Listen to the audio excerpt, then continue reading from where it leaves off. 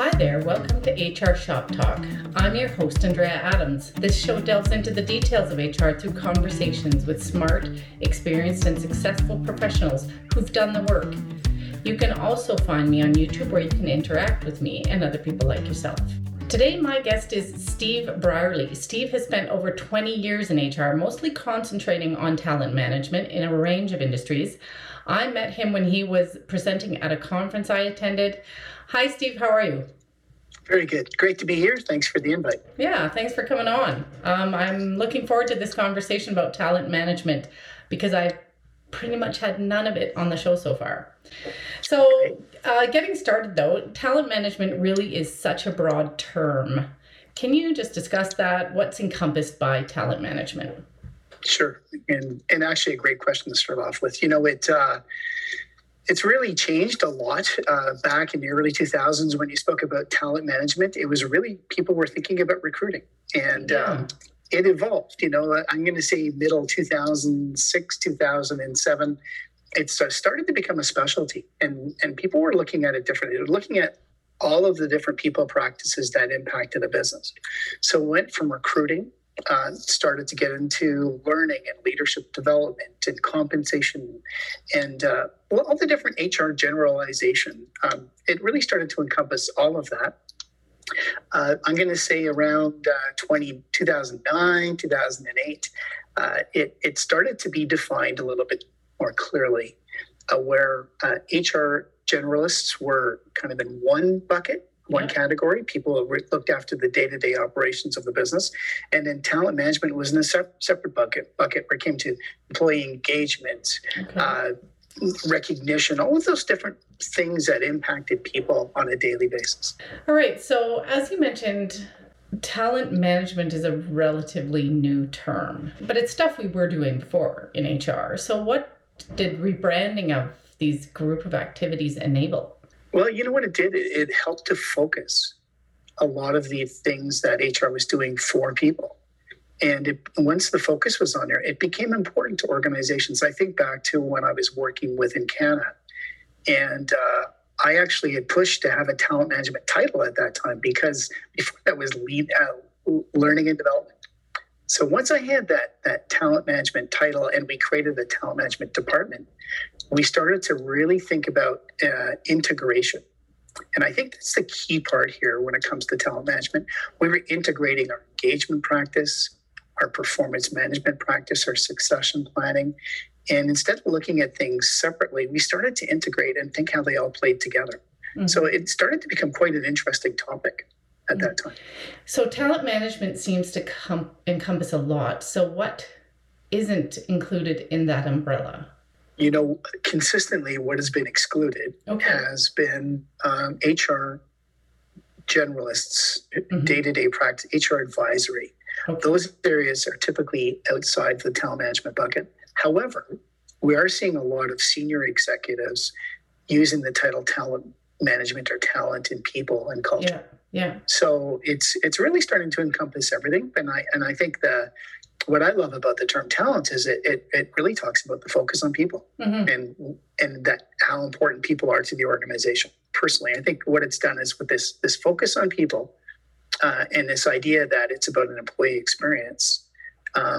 And lastly, integration. So everything is linked. It's a systems thinking thing that, it's growing. And I just think that new focus is really helping organizations understand the importance of people. Okay, so next question here. Talent management may seem to imply focusing on just your talented employees. So how is this inclusive of all employees? It's a great question. And I think looking at the term talent, what it simply means is looking at the entire population of the organization, understanding the skills they bring, the behaviors, and how they operate in the organization. So it really does. It doesn't exclude anybody. It includes everybody.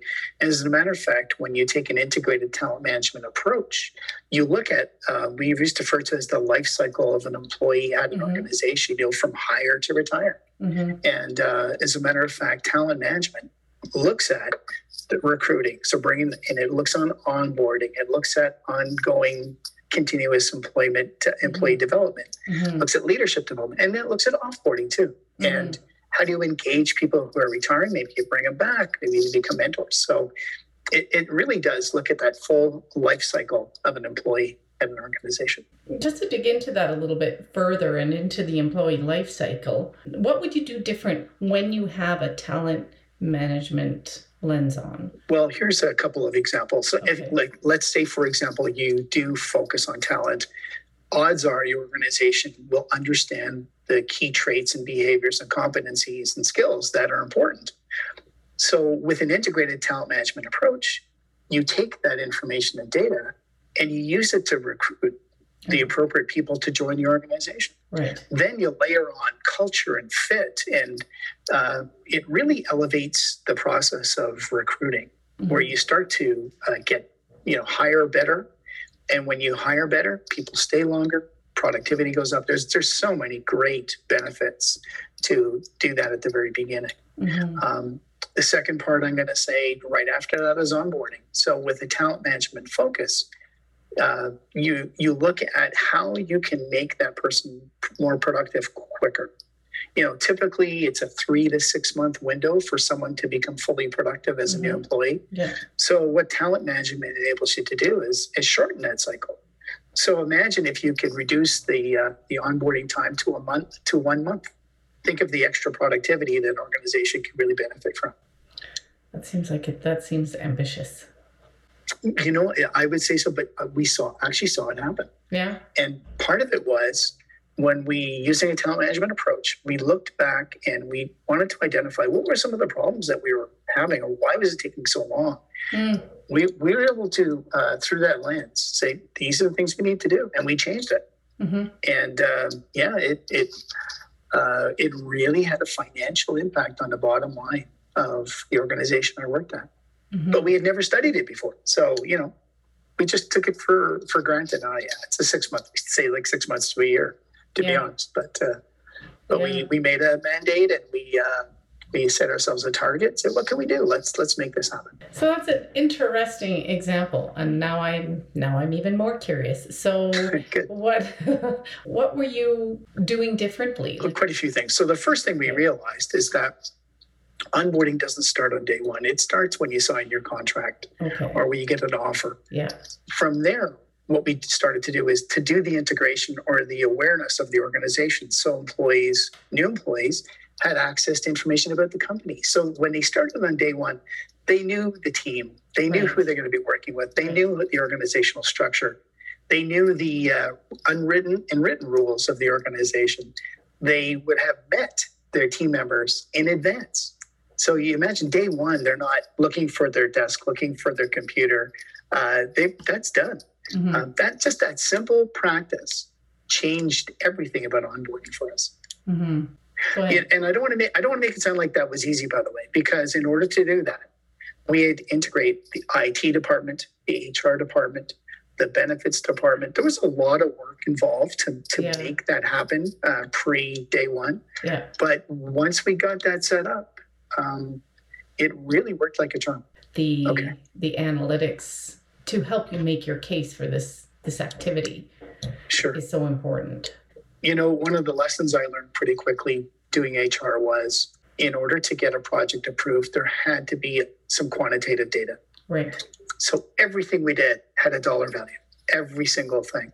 And I'll just give you one quick example when it comes to engagement. Everybody does engagement surveys. Yes. And if you look at engagement data, there's typically 3 categories. There's, like fully engaged, partially engaged, completely disengaged. Yes. And the data would suggest that approximately 8 to 10% of people are actively disengaged, probably looking for new employment. So when you think about that, and if you want to quantify that, all you need to simply do is you have your average salary. You take it, the percentage. You take the percentage versus the number of employees times the average salary. And that'll tell you exactly how much money you're wasting every month on salaries for people who don't want to work there. So you have 2 options. You can help them become more engaged, or maybe help them find another job. I don't want to sound too harsh here, but that it's important. And we know that actively disengaged employees can impact an organization very negatively. Yes. So yeah. So when I quantified that dollar amount, it was really interesting to see how there was a lot of interest. But for engagement, when I was talking about people like to work here, nobody really cared. It really didn't have that same impact, No, it didn't. I shouldn't say. Some did care, but yeah, but it was quantifying. So everything that I do now, I quantify. What are some key challenges or opportunities inherent in talent management right now? Well, the first thing is, and just as we were speaking about right from the very beginning, explaining what it means. It typically can be a catch-all. And I know often I'd go and tell someone, hey, I'm in charge of talent management. They look at me like, okay, I'm not recruiting right now. So there's an awareness component that you have to put through the organization. The second thing is understanding how everything is connected and how to make the connections work so that, exercising political influence within an organization to collaborate and to work with the other departments like compensation, like data, like IT. I'm going to say that requires a lot of effort and work to do internally. Initially I would have said to you that to establish boundaries. I guess I look at it differently. I just think I kind of took the boundaries down and realized that anything that impacts people other than HR advisory is something that I want to be involved in. And because I knew that it impacted something I was looking at. It didn't mean I was responsible for example, safety.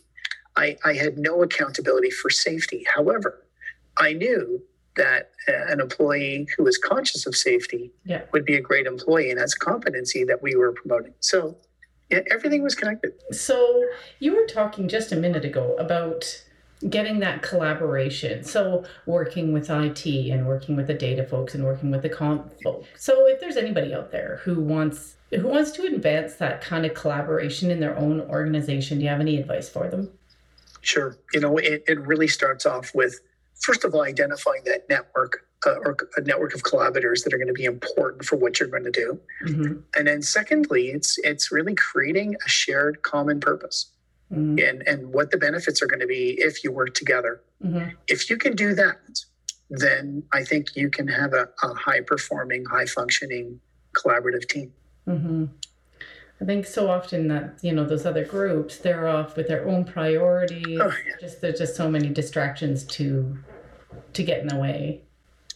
Oh, absolutely. And so it does require that ability to influence others, and sometimes at different levels, people that are higher than you in the organization. But I think it's identifying that purpose, sharing that common goal, and getting people excited about it.